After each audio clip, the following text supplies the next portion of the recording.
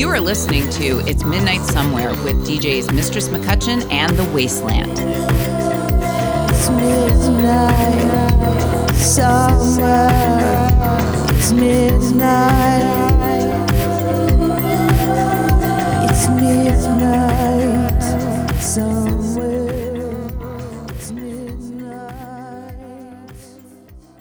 Hi, this is Mistress McCutcheon coming to you from downtown Toronto. I'm accompanied by my DJ partner in crime, The Wasteland.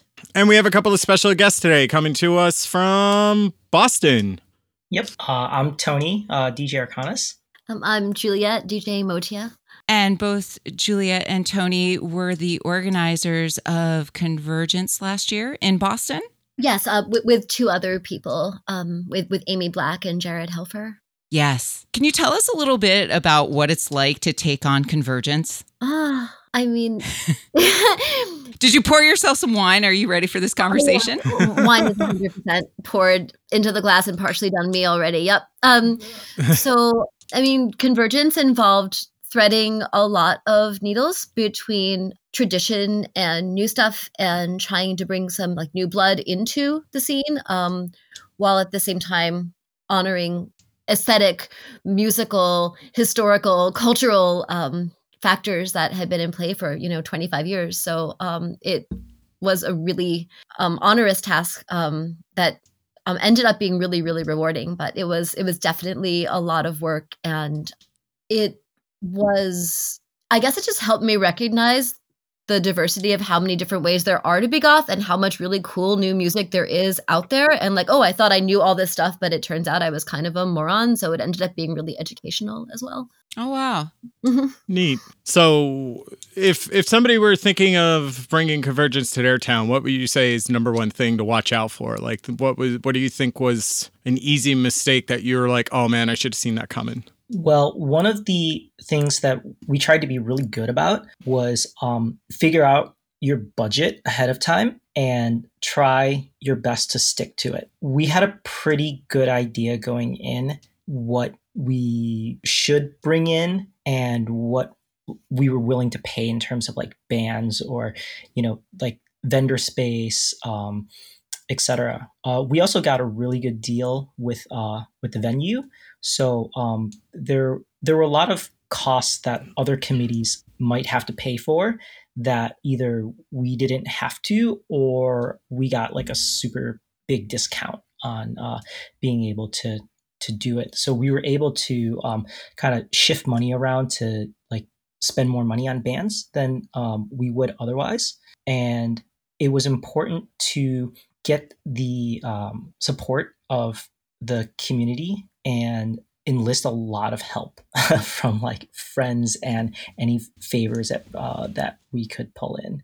Wow. Yeah, I certainly don't think there's anything wrong with asking for help, especially in such a grand undertaking. Plus, last year was kind of a special year in that who else were you up against as far as the bids for Convergence? Because for folks who don't know anything about Convergence, it's a festival that travels from city to city through North America and has been doing so for the past 20 plus years at this point. So interestingly, what ended up happening was we heard a lot of rumors that other people were going to be putting up bids, but they never ended up materializing. So we were actually up against no Convergence at all. Although we had heard rumors that other cities had been about to try for Convergence. I don't know what happened to those bids or whether it had just been rumor, but actually none of those bids came to light by the time the bids came up. So you essentially saved Convergence by being the host. I mean, or they knew that we were doing it and decided that we had a bigger budget or something. Maybe they knew. I don't really know. I mean, one of these years, Booze Pants, which is no Convergence at all, might win, I suppose. I mean, that joke's been there for most of 2 decades. So yeah. That's so goth, like nihilistic, like, oh, or we have the choice of ending it all. And I really enjoy that. I used to actually vote for Booze Pants once in a while because I was like, I want to like put in a vote, but I'm also impartial to what city it'll end up in because I'm just going to go regardless of where of which city has it. But then after a while, I was like, you know what? Like, I probably have a preference. I should pick the city that I actually want to go like visit. Back to mistakes that we made, because I don't want to make it sound like we didn't make a whole bunch. I definitely feel like having the vendors so far from the venue like caused problems, especially with the earlier start times. I just feel like we tried to cram too much in. And even though the vendors in the venue were relatively close, like it wasn't close enough that you could go shopping and then like still see the first band. And I found Right. I really wasn't thinking. I was thinking, oh, there magically won't be traffic in downtown Boston at like 6:30 on a Friday night. Like, sort of boneheaded of us, Yeah, I think. I've heard that before though. No traffic in Boston. Nobody goes there. Yeah. Small town, no colleges at all. So like we had a massive number of people come from New England for Convergence, and that was a double-edged sword with the hotel and the vendors, because if you have like a lot of support from your local community, they are going to sleep in their own beds. If they come in town for the entire weekend, it's likely that they have many friends in town who they can stay with and not pay to stay at the hotel. So having a lot of the attendees spread out throughout the city, they would have to make a special trip during the day to come to the hotel just to go to the vendor room. That's why we structured a lot of events at the hotel or near the hotel to try and draw people there. Because as much as there were plenty of out of town people, like it was probably like a pretty like close split between like out of town and local. If the locals didn't outnumber the out of town people. So you know, it's like, yay, lots of local people or like local New England people. Boo, they're not at the hotel where they can just go downstairs and like go shopping or go to like whatever event we have in like the con suite. Gotcha. So just to step away from that and for our fans, beyond Convergence, Tony and Juliet also run Exiled Radio on Twitch. So did you DJ together before, in the before times, or was that just purely, hey, we're locked in the house, let's do this for fun? So I've been doing Exiled Radio since 2009, and for many years, I would basically, produce 1 hour shows at home, and I would just, DJ live into equipment and just, record, whatever my set is, and I would, post once a week. I had a couple of people who were also DJs on staff who would submit shows, like once a month or once every couple of weeks, whatever our arrangement was. But life got a bit busy after a while, and I started doing far fewer shows. And before the pandemic, I think the 2 years before that, I may have done like 3 or 4 shows total. And when the pandemic hit, immediately I was like, we should do this. Like the two of us should, do this through Exiled Radio. Like, I kind of like left that to, do nothing for a while. And we were looking for a platform to do it. Originally, I was just going to like do it through Facebook because it was just easier. But when I tried some test broadcasts, it would throttle the low ends of any song within 10 to 30 seconds. And this is before like everybody else started DJing. This was like the first couple of days of the pandemic before everyone's like, I'm going to get on Facebook and start streaming. And a friend of mine was like, why don't you try Twitch? And I was like, I thought that was just a gaming platform. He's like, no, I have an account there. Like you should. How little we all knew. Yeah. So like literally like 30 minutes before our first show on Twitch, I created an account, downloaded OBS, and gave it like a quick, 2-minute test. I'm like, okay, this works. And it was a go. But many years ago, a friend of ours was bartending at local venue, and they were looking for people to come in and do nights in their kind of upstairs lounge space. Probably many years ago. It's like 5 years ago. Well, it's still many more than 2. So 5 years back. uh, I had an idea to do like not like typical like club music, just because there are just so many like pure dance nights out there. Like we can have some dance, but like I want to play other stuff. I want to play like like IDM and shoegaze and like neoclassical and like dark ambient. Whatever. Just not just like straight up like dance. And I feel like Juliet and I have very similar musical tastes for the most part. We have like a lot of overlap, but then we each specialize in a whole bunch of genres that the other person likes but isn't like an expert in. And I was like, in order for this night to work for what I want to do, I need somebody else to kind of bring in that expertise. And I was like, if you want to do this, like I will show you how to DJ and we can like have this night. So we started a night called Resonance at Once Somerville, and we did that for a few years. And so she was my co-DJ for like I think like year and a half, 2 years that went on. And since then, we've DJed together a bunch like at clubs doing dance nights and all that. And so it made sense that if we were going to do Exiled Radio here in the pandemic, that we both just, get on and have fun. Oh, that's so great. And you're DJing now twice a week on Twitch because you're on Thursday nights and Sunday nights.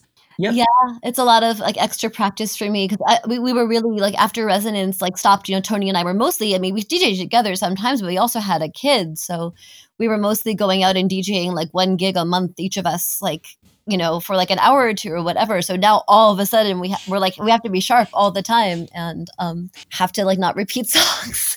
And it's a whole thing. Actually, the not repeat songs thing, like I've logged on to lots of streams where, like I hear a lot of the same music being played, stream after stream, and the not play the same songs or, kind of like spread out repeating the same band if possible, so that it's not just like the same, 30 bands every week or two. Like that's something that was really important to me when I started Exiled Radio. And I do this a lot when I play out too. Like I just want to play different artists and different songs all the time. I don't want to be playing the same music like every time I play out. If other DJs want to do that, like that's cool. That's their thing. But I feel like there's so much good music. There's so many good bands. I want to spread out that airtime to as many artists as possible. You sound a lot like, you remind me a lot of myself when Laura and I started Prophecy. I think I said something very similar to Laura when we first started talking about it. And I remember her telling a friend that she felt a lot of pressure to play new. And I was like, no, not new, just not the same tired crap. Yeah, absolutely. It doesn't have to be new if it's a deep cut.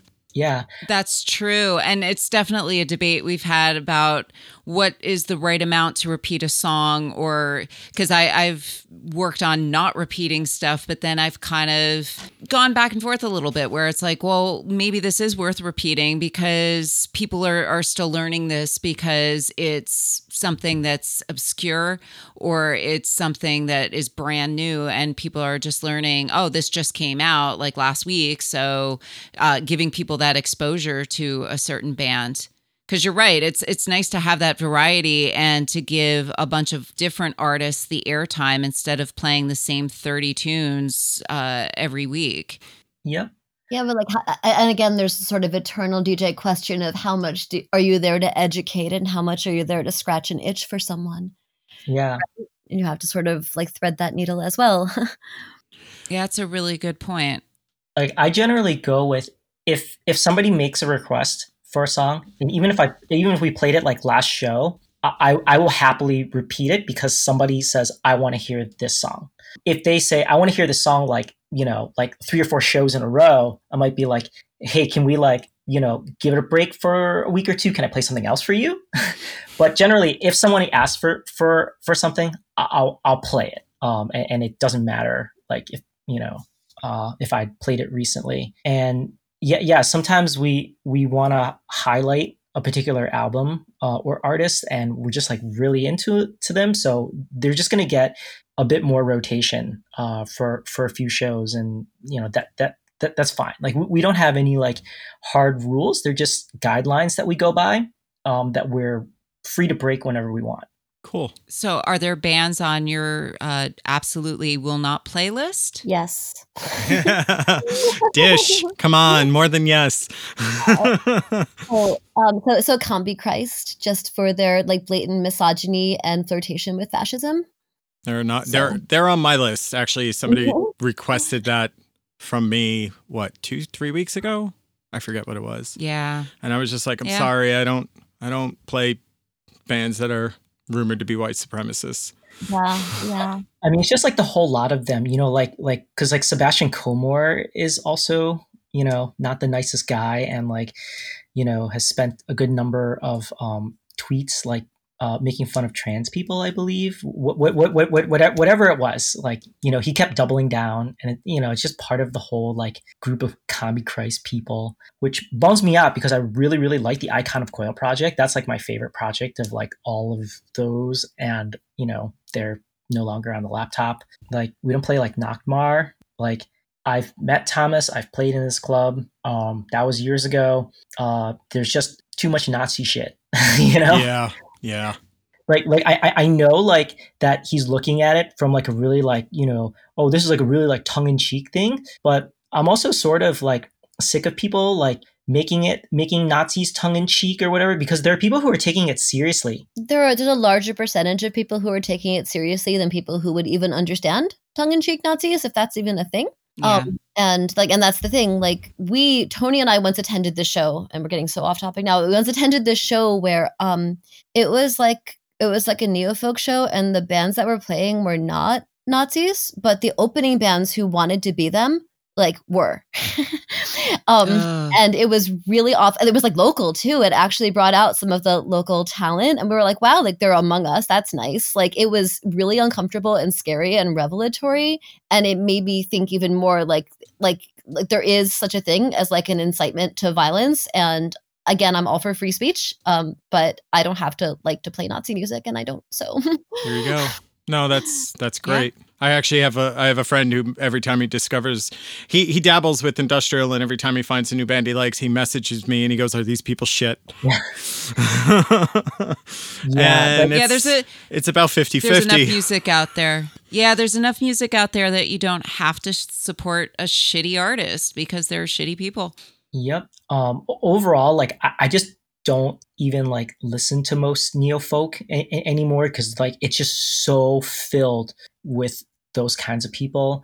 And there are a lot of people who are listening to pagan folk and trying to like co-opt that now, which really pisses me off, because like I like pagan folk way more than I ever like neo-folk. So now like I have to like do research on like every freaking band like I buy that has goddamn ruins like in their on their like Bandcamp page or whatever. They're doing that to all of paganism. I can't even buy a crystal nowadays. It's really upsetting. Yeah.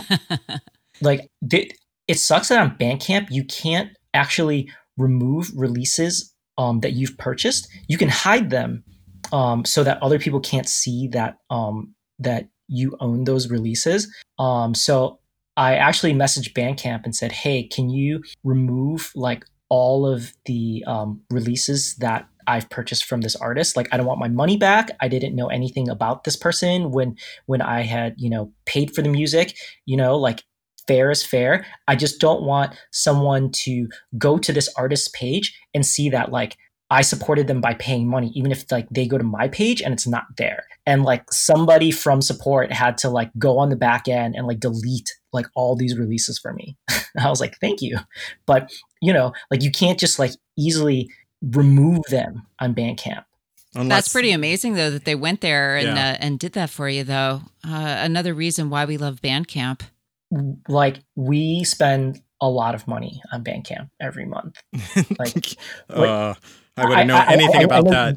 Yeah, I was listening to one of your shows where you guys were like, "Oh yeah, like after our Friday show, we have like an hour to like buy stuff on Bandcamp, or 2 hours, or whatever that small window is." Because there are a lot of times when I cut out early on your shows. It's because I have to go listen to stuff on Bandcamp before 3:00 in the morning. Well, that's a good reason. But that was definitely- I support that reasoning. That's a good reason to bail out. That's cool. Yeah, that was one of the biggest points for us to be on Fridays, because Friday's certainly a busy night to be streaming. But at the same time, we wanted to be able to feature artists available on Bandcamp and say, yeah, if you like this, go and directly support that artist. Although every night, Thursday nights are a pretty busy night to be streaming, and there's at least somebody DJing on Twitch every night of the week. And the upside of this pandemic, with everybody being home, is that we've been able to tune in to DJs all over the world. And this is where it's really fortunate and lovely to be able to tune into what's happening in your neck of the woods on Thursdays and Sunday nights. Oh, we really appreciate you tuning in and listening. And also having us here today. Yes. Thank you for that as well. Well, I mean, your guys' stream, I think, is in part what got Laura and I moving towards Twitch.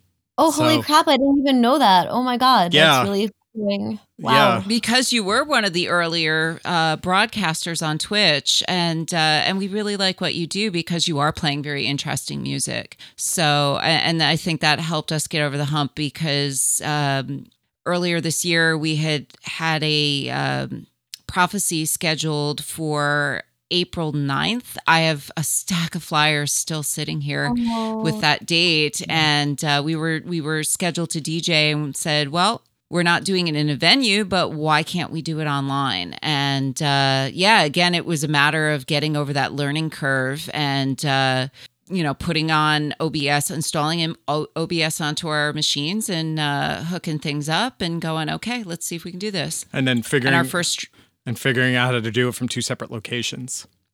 That was Yeah. the hardest hurdle. So I remember tuning in to that first one, and you guys were like trying to like switch between DJs, and we were all like refreshing and being like, oh, there's like no video or anything, and it was just this huge learning curve for people. And like there were so many people who have streams where they have multiple DJs, and at first everyone's just like, how are we gonna do it so it's seamless? And now it seems like everyone has the hang of it, but it took a while to get there. And I'm not sure if the technology was there where you could have stream keys for everybody, or if that was a thing that was created once there was all this demand on Twitch to be able to make it easier to switch between people.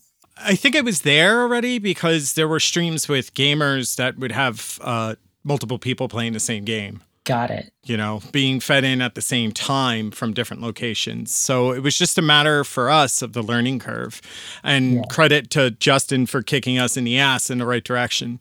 Not to like pat us all on the back, but I mean, I don't know if you guys are as old as I am, but I think that it's been so good, like intergenerationally, for us to like learn to use a platform like Twitch and learn like streaming stuff, because I think that like a lot of people like 10, 20 years younger than I am, at least, for them, it's a lot more like intuitive and natural. And I think it's cool that we sort of were, I mean, the pandemic isn't cool, but I think it's kind of cool how we were forced to kind of learn that language and learn that way of being and that paradigm.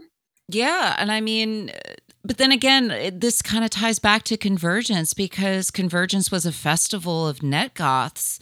And some of us that were in those earlier Convergence committees and went to those early Convergences, we were the first little crew of goths who adopted the internet and started all those groups. And there was alt.gothic and using IRC and talking to other people and finding out about what was going on in scenes all over the place. Yeah. So I think it was kind of a good, I think the thinking was already there for a lot of us to kind of parlay into this. Because yes, it's some of us old farts are figuring out our technology and may not be as quick with it as some younger folks are. But yeah, I mean, it's been great to be brought together, and the connections that are happening at this time have been really good. Being able to see what other people are doing and check in on others and getting to meet others, it has been a really wonderful experience during this time. So what we're doing now on Twitch, where we're broadcasting live. This was sort of what I wanted to do with Exiled Radio when I first started it. I just looked up when Twitch launched, and it's 2011. So it's 2 years after I started doing Exiled Radio. At first, I was like, what if I find a way to have people like log into like a Linux box or whatever, like in my home, like I was like, I'm going to run my own server and it was too much. Like I hate being a Linux admin. So once I put some thought into it, I was like, nope, I'm just going to like record this and like, put this up and kind of have a player. So once we started broadcasting on Twitch earlier in the year, I was like, this was kind of like the original concept where there would be like a live audience and not just me like, recording my stuff live and then posting it without, any sort of edits. And it's been great. Like we have a community going and I've met a lot of new people through that. And there are many people who have a lot of social anxiety about going out, but they really, really love music and they just want to listen at home or dance at home by themselves. And now they can, like you said, like log into a stream any night, any day of the week and find music that they like. I can listen to like European streams like during the day at work because they're 6-7 hours ahead. Like it's great. Yeah, some of the stuff coming out of the UK and Germany and being able to tune in those shows in the afternoon has been very cool. And you don't have to buy a plane ticket to fly all the way. Right. Do you think you're going to keep it up when things normalize, whenever that may be? Our plan is to, and we have lots of plans and also a toddler, so things change. But our plan is to, once the world has returned to something like normal, at least do once a week and try to see if we can keep that going. I mean, maybe the whole atmosphere will change and it will no longer be welcome, but maybe we can carry the like better parts of the pandemic forward, like the parts that we learned from forward, and people will actually like want to keep going with it, which would be really cool for us. I hope that our audience agrees. Yeah, I think that the landscape has already changed and there'll definitely be people who will just drop out and be like, great, now I can like, go out and go to clubs again. But I think the idea has been put into people's heads that you can listen to music that you like, whether it's Twitch or Mixcloud or wherever online, and have a community around that. And I think that there'll still be people tuning in. So we're at least going to, give it a shot and see where that goes. As a footnote, we planned, I think, all of Convergence while Juliet was pregnant, and then like we had a kid. So like not only did our committee have to do that, but the two of us also had to, be parents, like brand new parents, while putting on a show for a weekend, which was crazy. Yeah. Somewhere there are pictures Adrian hates from Diary of Dreams, like holding my baby, which is best thing like, ever. I was just going to say, you guys did a Convergence on hard mode then, didn't you? Yeah, a little bit. I think the Boston traffic was still more challenging than the toddler.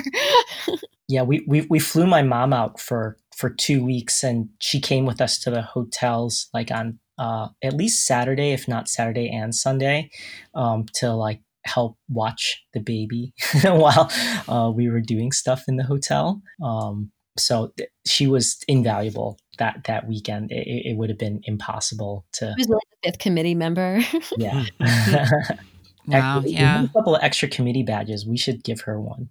Yeah, we absolutely should.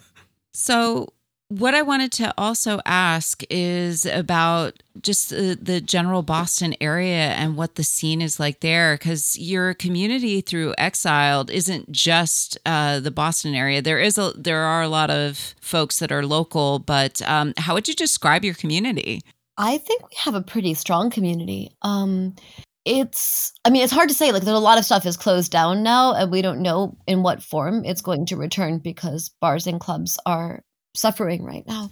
But before the lockdown, we had a situation where we didn't have any like huge nights, but we had moderate sized nights, and we pretty much had things going on most nights of the week. If like between like Boston and and New Hampshire, which is drivable from us, and Rhode Island. You could pretty much like any weekend night find a gothy thing to do, and then like also Mondays. And then when was the cellar door? Was it Tuesday, Tony, or was it Thursday? I know they switched it. Thursday. Thursday. It bounced around between Monday, Tuesday, and Thursday. But yeah, like if you were to take Boston as the central point in New England and basically draw a 2-hour radius around Boston, you could hit Portland, Maine. You could hit all of Rhode Island. You can get out to Western Mass, Southern New Hampshire, Connecticut. So there were a lot of nights that you could go to if you were willing to drive up to 2 hours away, which there were a lot of people who do, or at least did. There was I think a monthly night up in Burlington, but that's like 4 hours away or something. That's too far. But almost every night of the week, there was something depending on like the, which week of the month it was, because there were a lot of monthlies. But most of the nights of the week were covered at least by a monthly, if not a weekly. So there was a good amount of clubs going on here in New England, and Boston definitely had a pretty thriving scene. And like Juliet said, there was probably like 2 like fairly big nights where they had a few hundred people, but then like the other nights were much smaller but had really strong, loyal supporters. We just had a couple of clubs permanently close here, which is a really big bummer. So I don't know what's going to happen like once the pandemic is over enough that clubs can open again. Because I don't know if the promoters will look for new places or just say they're done. The criticism that we have of the Boston scene perpetually is that even though people will go to club nights, they tend to not go to shows as much. And so they'll go to your club night and they'll dance to this band and be so obsessed with this band, but like not obsessed enough to go to their show the next week, which was also a hard, like something that we were trying very hard to like prevent from repeating itself when we did Convergence. But that's one of the things that I wish more for the Boston scene. Like I wish that they would just like put their money where their mouth is as far as like actually supporting the bands directly and not just swirling around on the dance floor when they like what one of us spins. That sounds almost exactly the opposite of Toronto. Oh my gosh. Every time you go to a show, it's packed. And then your club night really depends on where it falls in the calendar. Wow. That's really interesting. It is. It really is, because I was getting Facebook memories of happier times, Laura, the other day from when we did the after party for Boy Harsher. Oh, yeah. That was a year ago yesterday, I think. Yeah. And we did an after party for Boy Harsher, and since the show was packed, a bunch of people came over, and the bar, needless to say, wasn't ready. It was the first time we played at this bar, and the bar was dry by the end of the night. Yeah, they drank the bar dry, which was pretty impressive. Yeah, there was like 3 sips of whiskey and some ice left. Nice. Yeah. It's funny because, people don't go to club nights in Toronto unless there's like the Friday and Saturday are the stronghold. Thursday nights maybe, but they're not. It's not a sustainable option to do every week. And any other night that it tries to be a weekly running from Sunday to Thursday, it's really, really difficult. So this is where the beauty of the live stream comes, because you can tune in at any time and not have to worry about catching a bus to get home or whatever. Or pants. So, because or you don't have to even put pants on. Exactly. Yes, that's another reason. We didn't mention this. So Boston has some quaint, archaic blue laws that still exist from, I don't know, the oldie timies. And because of that, a lot of our bars close super early. And I think it's okay. Like it's tempting for people to go out even on a weeknight for a club night, because I know it's over at midnight or 1. So it's like a short-term commitment. And so it's not like, we feel pressured to be up till 4. You can kind of still crawl into work the next morning. So that does, like, it makes it harder and easier at the same time to have like a club night. But in some ways you're like, okay, like I'm only going out for a couple of hours, like whatever. Okay, I'll go have a few drinks, I'll dance. And so if it's less of a commitment, I think it might lead to why we have like more of a regular, like devoted crowd, because they can still be functional at work the next morning. Oh, wow. Okay. Because I knew that Boston had an early last call. I thought last call is at 2, but then various venues have different times of when they have a curfew, or they have different times of closing, or they have a curfew, which I Yeah. discovered at Convergence because I didn't realize I had to stop at 1:30. Yeah, so the 2 o'clock is like, those are our special bars. Like most of them do not do that. Oh, I see. Wow. Okay. Those are the exceptions. So- Those are like, the 4 o'clocks in other cities, or the nevers in other cities. So way back at Convergence 2, I was on committee for that. In Cambridge, clubs used to be 18 plus. They bumped it up to 19 plus like a week or two before Convergence 2. So all the people who came who were 18 suddenly couldn't get in that weekend, or we tried to sneak them in or something. I don't really remember, but it was a problem. Oh, wow. And around that time, Cambridge also made Cambridge was 1 a.m. Boston was 2 a.m. on I think Boston was 2 a.m. if you want to be open till 2 a.m., but your liquor license might only be until 1 a.m. And if your liquor license is only until 1 a.m., you're just not going to be open that last hour where all you can serve is like water and soda. So that's part of the disconnect in Boston. But eventually, like Cambridge became 2 a.m. Thursday through Sunday. Thursday through Saturday, or Thursday through Sunday. It was basically like the weekend plus Thursday, whatever. I don't know what they consider Thursday. I think that might still be the case today. So nights in Cambridge are probably still open till 1 a.m. unless it's a weekend night. And then Boston, it depends. Like, because Wonder Bar, where Ceremony used to be, their furniture was packed up just this week. They're gone. That's where we had the Monday after party for Convergence. That's the weekly Monday. It's Yeah. and it really does have a decent attendance for being a Monday night. And so like there are a lot of people who are very upset and disappointed. I mean, I'm sure that the head DJ is already like figuring it out. Yeah. Like shout out to James, who is a beast. Yeah. But Ceremony, would run till 1 o'clock, and even though Wonder Bar had a liquor license that went till 2, there would only be a handful of nights where it was like, oh, we're having like a special night where it's going to go till 2 a.m. where like that night was actually open till 2. Otherwise, like by 1 a.m., like a lot of people would cut out on a regular night, so there wasn't a point in opening till 2. So sometimes it's voluntary that nights close at 1 in Boston, and sometimes it's the clubs don't want to be open past 1 o'clock because they can't sell liquor. That's interesting because, we have last call at 2, but a bar will generally stay open until about 2:30 or sometimes 3 to give people that opportunity to finish their drinks so that it's not that, okay, hard stop 2 and now get out. But also because I'm wondering with Boston because the transit stops running at a certain time. Yeah, so public transit, like if you want to catch the last bus or train, it's around 1 o'clock.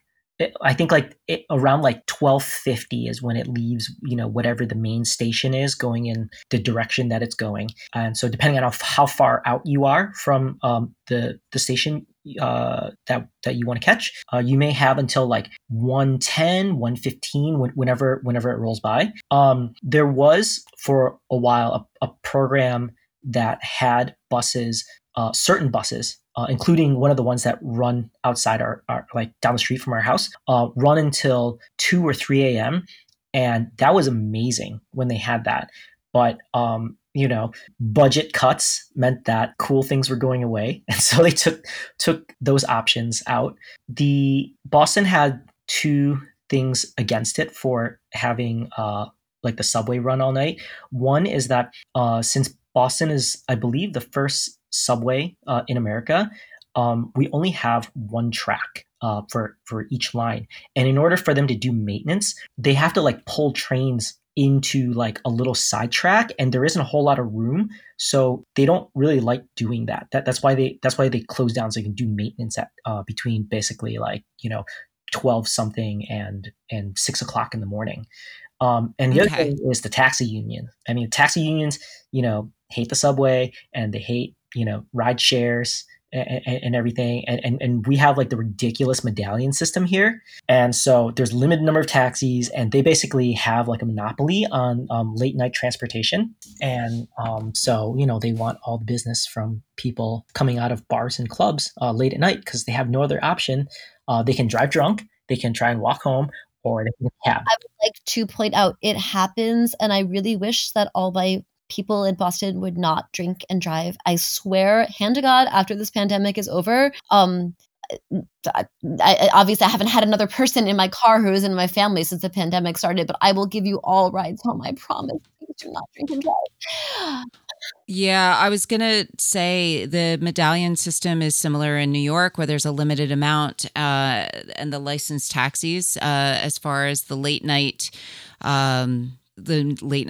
monopoly. But I was also going to say, because it's funny with New York back when, because I know DJing, the club would close at 4, and I'd be lucky if I could catch a cab to go out back home to Queens because their shifts would change at 5 a.m.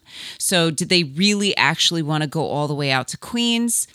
Maybe not, and then they would refuse me and take off, or it'd be difficult to stand out in the curb at the Bowery and in front of where CB's used to be and try to catch something. But yeah, and also I've definitely seen evidence of folks who would have the audacity to drive home drunk between Philly and Wilmington, Delaware, because Wilmington's only a half an hour outside of Philly. You could tell who was driving drunk because everybody was driving really slowly. And you're like, oh shit, this is not good. Like, people are off, or like they're not using their blinkers. Like, it's really obvious. It's very obvious, and it's terrifying. And there's absolutely no reason for that in this day and age, that anybody would even dream of doing that. Yeah. Speaking about like the shortcomings in the Boston scene, I really wish that situation were not so common. So, in lighter topics, what's something you guys are crazy about musically that we can maybe drop in? Yeah, what's new and exciting that you're crazy about right now that you want to recommend to folks? Am I just gonna say the new Akamazotes album, which we've been spinning the hell out of? Tony, do you want to say more about that?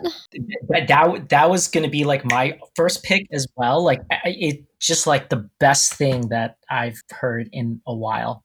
It's like every track is a banger, pretty much. It's like power noise / tribal, like with, I don't know, how else would you describe what they do for people who don't know who they are? Like tribal industrial is like that I think is probably the closest. So are we talking tribal industrial closer to like a Vardensphere, or? It's not quite as organic sounding as a Vardensphere or this Mordomina. It's a little more techno, a little more upbeat, but just as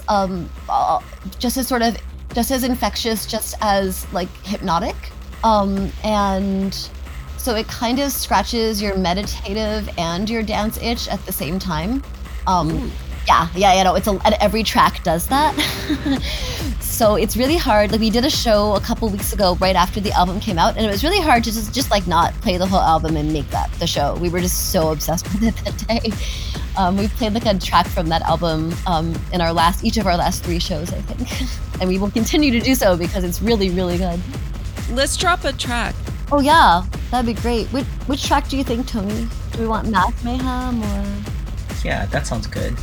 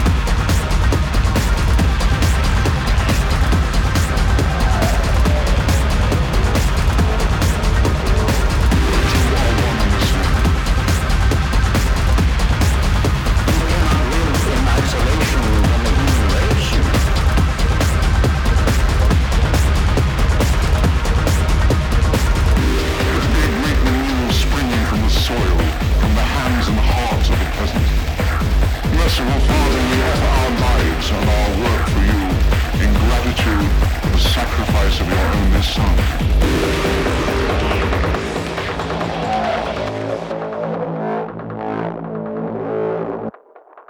So when we were talking about songs that we end up playing, we kind of didn't really talk about songs that like we are also obsessed with playing. Like I, Juliet, am obsessed with playing. That Tony's like, please don't play that again. You play this song too much.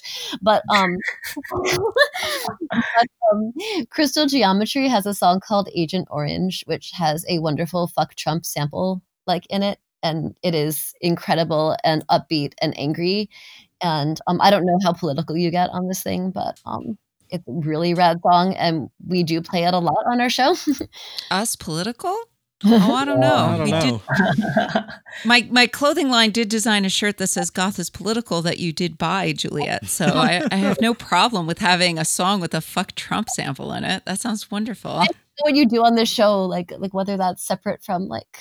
Oh no. We did a new music podcast a couple of weeks back, and we dropped in that new clipping track with where it just flat out says Donald Trump is a white supremacist, full stop. So we're not shy.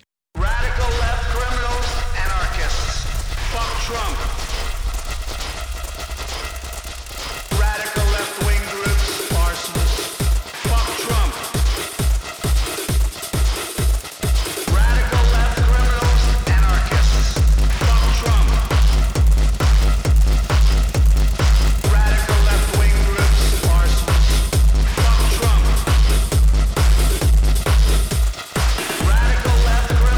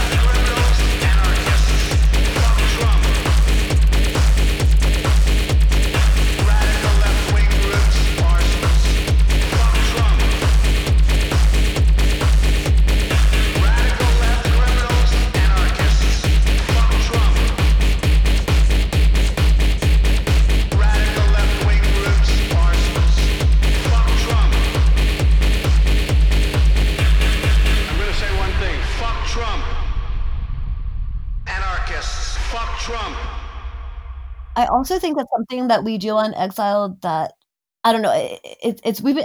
I'm not really sure how successful it is, although people have noticed. We've been trying to feature more female artists as well. So I was trying to think of new things. Like there's a lot of amazing new female artists we've been featuring. My favorite new female artist, like no question, is Bedless Bones. They're a band out of Estonia. Who knew Estonia made music like this? But it's like a really like great blend of like both like goth and industrial, and there are times when she sings in kind of like an ethereal-ish sort of way over industrial beat. It's like really, really good, and the people who have remixed their material just like top notch.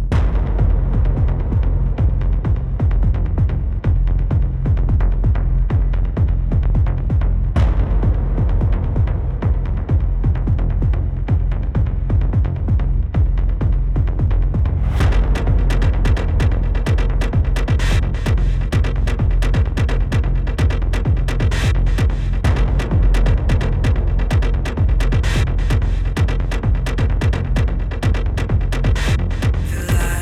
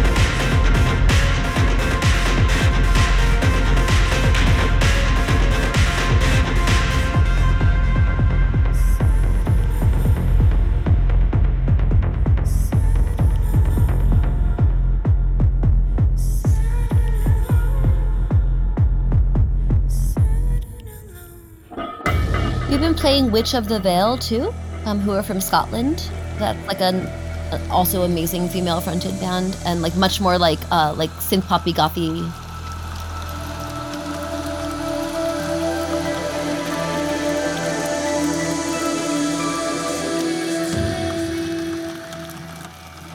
The first page was the color of blood. It felt good to see it for myself. I'd heard of lies before, nothing like this, no. The world will forget your sins in time.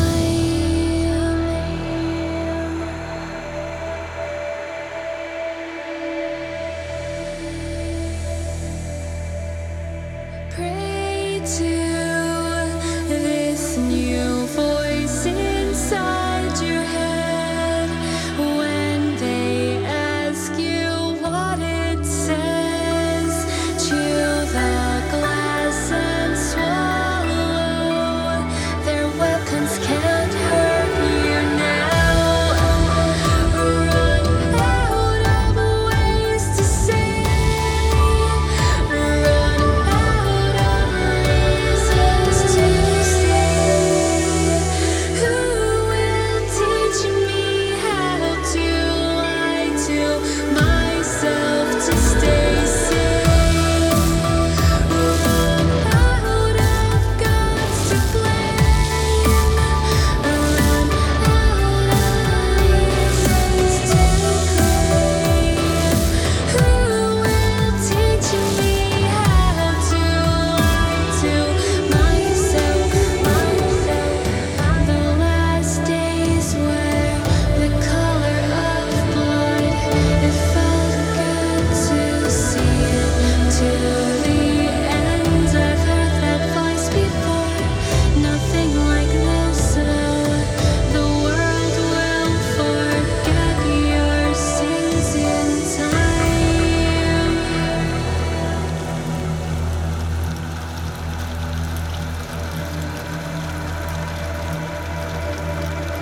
This new death wish, now I've come alive. Now I notice when you lie. Chew the glass and swallow. Your weapons can't hurt me now. Run out of ways to say. Run out of reasons to stay. Who will teach me how to lie to myself to stay safe? Run out of gods to blame. Run out of reasons to claim. Who will teach me how to lie to myself to stay sane? Run out of gods to blame. Run out of reasons to claim. Who will teach me how to lie to myself to stay safe?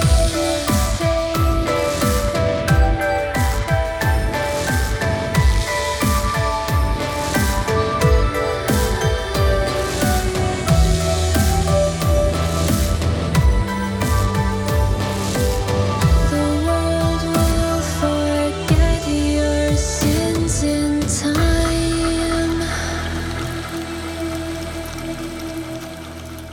What I wanted to ask is when we get to a point where we don't know what normal is going to be like on the other side of this, but in a time when we can travel again, and if folks were to visit Boston, because Boston's a really pretty architecturally is a really beautiful city, and there's a lot of gorgeous historical points of interest. What point would you what particular site would you advise people that they need to see if they happen to be in Boston? that is of like gothy interest, because there's so many gorgeous like cemeteries and architecturally it's a very pretty city. I'd go take a real tour, like at Mount Auburn Cemetery. They give like real guided tours. It's this beautiful historical cemetery, and it's been around forever. The tombstones are gorgeous. There's like also like crazy beautiful wildlife, it's like basically a little arboretum in there, and also the person who gives most of the the people, one of the people who gives most of the tours and is in charge of a lot of the stuff there is actually a goth, and so it's a very goth friendly like location. You can't do photo shoots there though. That's the one thing. They don't let you do photo shoots because there's so many rules, because it's such a beautiful historical place. Yeah, they don't want people like lying down or like touching the markers or anything like that. I definitely have pictures from photo shoots and picnics and stuff like that in there. But that was years and years and years ago. One from me back in 2013. That was not years and years ago. I mean, it was 7 years ago and not 5, so maybe it is years and years ago. Who knows? I mean, how are we already in the middle of October? It's the 20th week of March. Accurate. What else, Tony? Like for Boston? Yeah, like if a person has time, like going out to Mount Auburn, which is at the edge of Cambridge and Watertown, you have to take a little bus from Harvard Square to get to, is definitely like a beautiful walk if you have time and the weather is cooperative. There's a lot of just like nice, like touristy, like old architecture if you're into that. Like like a lot of really cool stuff is kind of outside of the city. Like you could go visit Hammond Castle, which is like, is that actually New Hampshire or is that still Massachusetts? No, that's in Marblehead. Yeah. So that's Massachusetts. That's up the coast, a little bit past Salem. So guy decided he wanted to build a castle, and it's this big, scary looking gothy castle that is just there. That was this old rich guy's home, and now it's a place you can tour. It's beautiful. So John Hammond, the guy who invented ham radios, that's his old home. He was wealthy from whatever, and he went shopping for cheap castle parts in Europe because people were just selling off parts of castles. And so he would go to Europe and he'd be like, I would like this wall, or I would like this tower, or whatever it was. And he would buy it and have it shipped to Marblehead, and he cobbled together his own castle, like north of Boston. It's beautiful. They have like a Halloween. Well, probably not this year, but they usually have a Halloween thing there where you can kind of go through parts of the castle and there'd be people kind of jumping out at you. You can just go there and visit during the summer on the weekends. I DJ'd a friend's wedding there. Was it 2 years ago now? And so that was fun to be able to go into parts of the castle I wasn't allowed to go into, as just a regular tourist. And it's really nice. It's nice and fun. And most people don't know that there's this like Franken Castle that's like just north of Boston. Yeah, it's just there. It's really beautiful. I'm there's an image coming into my head. Oh, he just got some old castle parts. And it's like, I'm imagining like a shop, just like an old auto parts shop, except it's castle parts. Yeah. Pretty much. I mean, how bizarre. Rich people. I mean, that's how you get any good architecture though, right? Like rich person had a concept and like. Sure. There's a guy named Phineas Gage, who had like a spike driven through his head, or he had an accident where like a railroad spike went through his head. You can see his skull here in Boston. See, that's the content Laura wanted. This is, I just knew it took a little digging. That's all. Yeah, because I didn't know this stuff last time I was visiting Boston. So I know the Phineas Gage story. It's a pretty really interesting one. Yeah. So the story, he has a spike driven through his skull because of an accident? Yeah. He was like a railway worker or something, and he had a spike driven through his skull, and it completely he survived, and it completely changed his personality. And so it drove a lot of kind of early studies of how the brain makes you. Yeah, as of course very brutal, but that's how all things were back then. Like, oh look, if I destroy this part of the brain, look what happened. Yeah, so you Amazing. can see it at the Warren Museum in Boston. And it's either like a few dollars to get in, or it might be free. But it's really cheap. You can go downtown and go check out Phineas Gage's skull. I didn't even know that, Tony. You haven't shown me that. You've been holding out on me. It was on our Convergence website. She was busy giving birth. Leave her alone. Oh man. There's also a library here that has a book that is bound in human skin, but I don't believe you can see it. I know you have to like ask for like special permission, but then like you have to have like some reason other than like, hey, I just really want to see this because like that seems really cool. And they usually don't like allow people to actually see this artifact anymore. But it's this like library full of like rare books, and it's at the Boston Athenaeum. Athenaeum? Yep. Yeah. That one. Yes. Cool. Yeah, that's also like downtown. Actually, it's near Park Street, which is where we were gonna take our like fun Convergence group photo at Edgar Allan Poe statue that I didn't even know was downtown until like someone like brought it up, and we're like, wow, that would be a great place to take this photo. Except that there ended up being like an AIDS walk or cancer walk that day, where the start and finish line was actually Boston Common, which is where this statue is. So that's why the group photo ended up being at the hotel, because there was no way that anyone could go down into this area, because there were Oh, sure. like tens, if not 100,000 people like down there. Stupid cancer. Like all the roads were blocked off. Everyone had to, be crowded on the subway. And can you imagine like, 100, 200 Goths like packed into like subway trains in like the beginning of summer going down there and back? Like that'd be terrible. For everybody.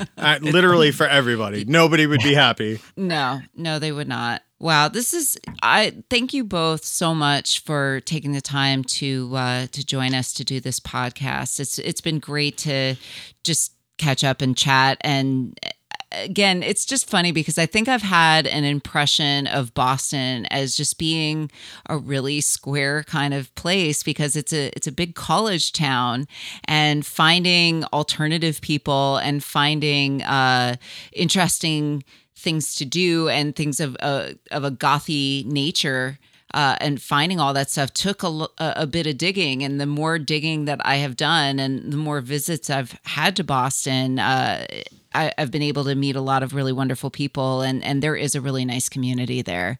And again, we've both been enjoying your stream on Thursdays and Sundays. It's possible. Thank you for all of your kind words. Thank you for your amazing stream. Yeah, like it's been great entertainment like on Friday nights. And unfortunately, a lot of times like I'm not on the chat because we get an Amazon Fresh delivery every other Friday. So I put your podcast on my phone and I just like stick it near the sink where like, we're like cleaning everything. So you guys are on, but I can't like sit there and like type until after I'm done, when I can like go to my computer and just be like, okay, I'm done washing. But you guys have been like great entertainment for us on Friday nights. Oh, thank you. Your own podcast helps me, not podcast, Twitchcast helps me with transit when I'm coming home from work on those nights. I can't even tell you how many times my phone batteries died on the way home. Which is why I don't chat much, because it's like my phone's already on the ropes from being at work all day, and then it's just like, all right, it's dead, but at least I got to hear some new stuff. Thanks. Yeah, because I'm trying to think. The Tempers album is something I've bought because you played it. Oh yeah, that was a great album. I heard you play. Oh man, what was it? It was something that I heard someone else play, and then I went and bought it because I liked it so much. And then a couple of shows later, I heard you play it, and I didn't know if like if you had heard it from someone else or if you knew this band beforehand. And I just happened to like hear it because now I knew the song. Damn it, I'm gonna find this album, Figure Study. Yes. I mean, like it's an old album, but like I didn't discover it until a couple months ago because I heard somebody else play it, and I was like, damn, this is so good. And I checked it out. I'm like, I definitely like this album. And bought it immediately. Yes, the song "Wait," because I've mixed that in with Kaelin Mikla because the two songs work together really well, and I was figuring out how to mix them together. So, but yeah, learning music from others has been really fun. Yeah. Yeah, they've gotten some pretty heavy rotation on our shows too. All right, friends, if you like what you've heard, please be sure to like and share this podcast with others. And you can follow us on Facebook at It's Midnight Somewhere. And we are streaming on Twitch Friday nights. It's either Psalms or Prophecy at twitch.tv/prophecy_online. Be sure to catch Exiled Radio on twitch.tv on Thursday and Sunday nights at 10 p.m. Eastern Standard Time. We'd like to thank Miriam Green for the artwork for our logo, as well as Robin Bright for our theme music, and of course our producer, Justin Minister, who is ever patient with me because sometimes I expect him to read my mind. Thanks for listening. It's midnight somewhere. It's midnight. It's midnight somewhere. It's midnight.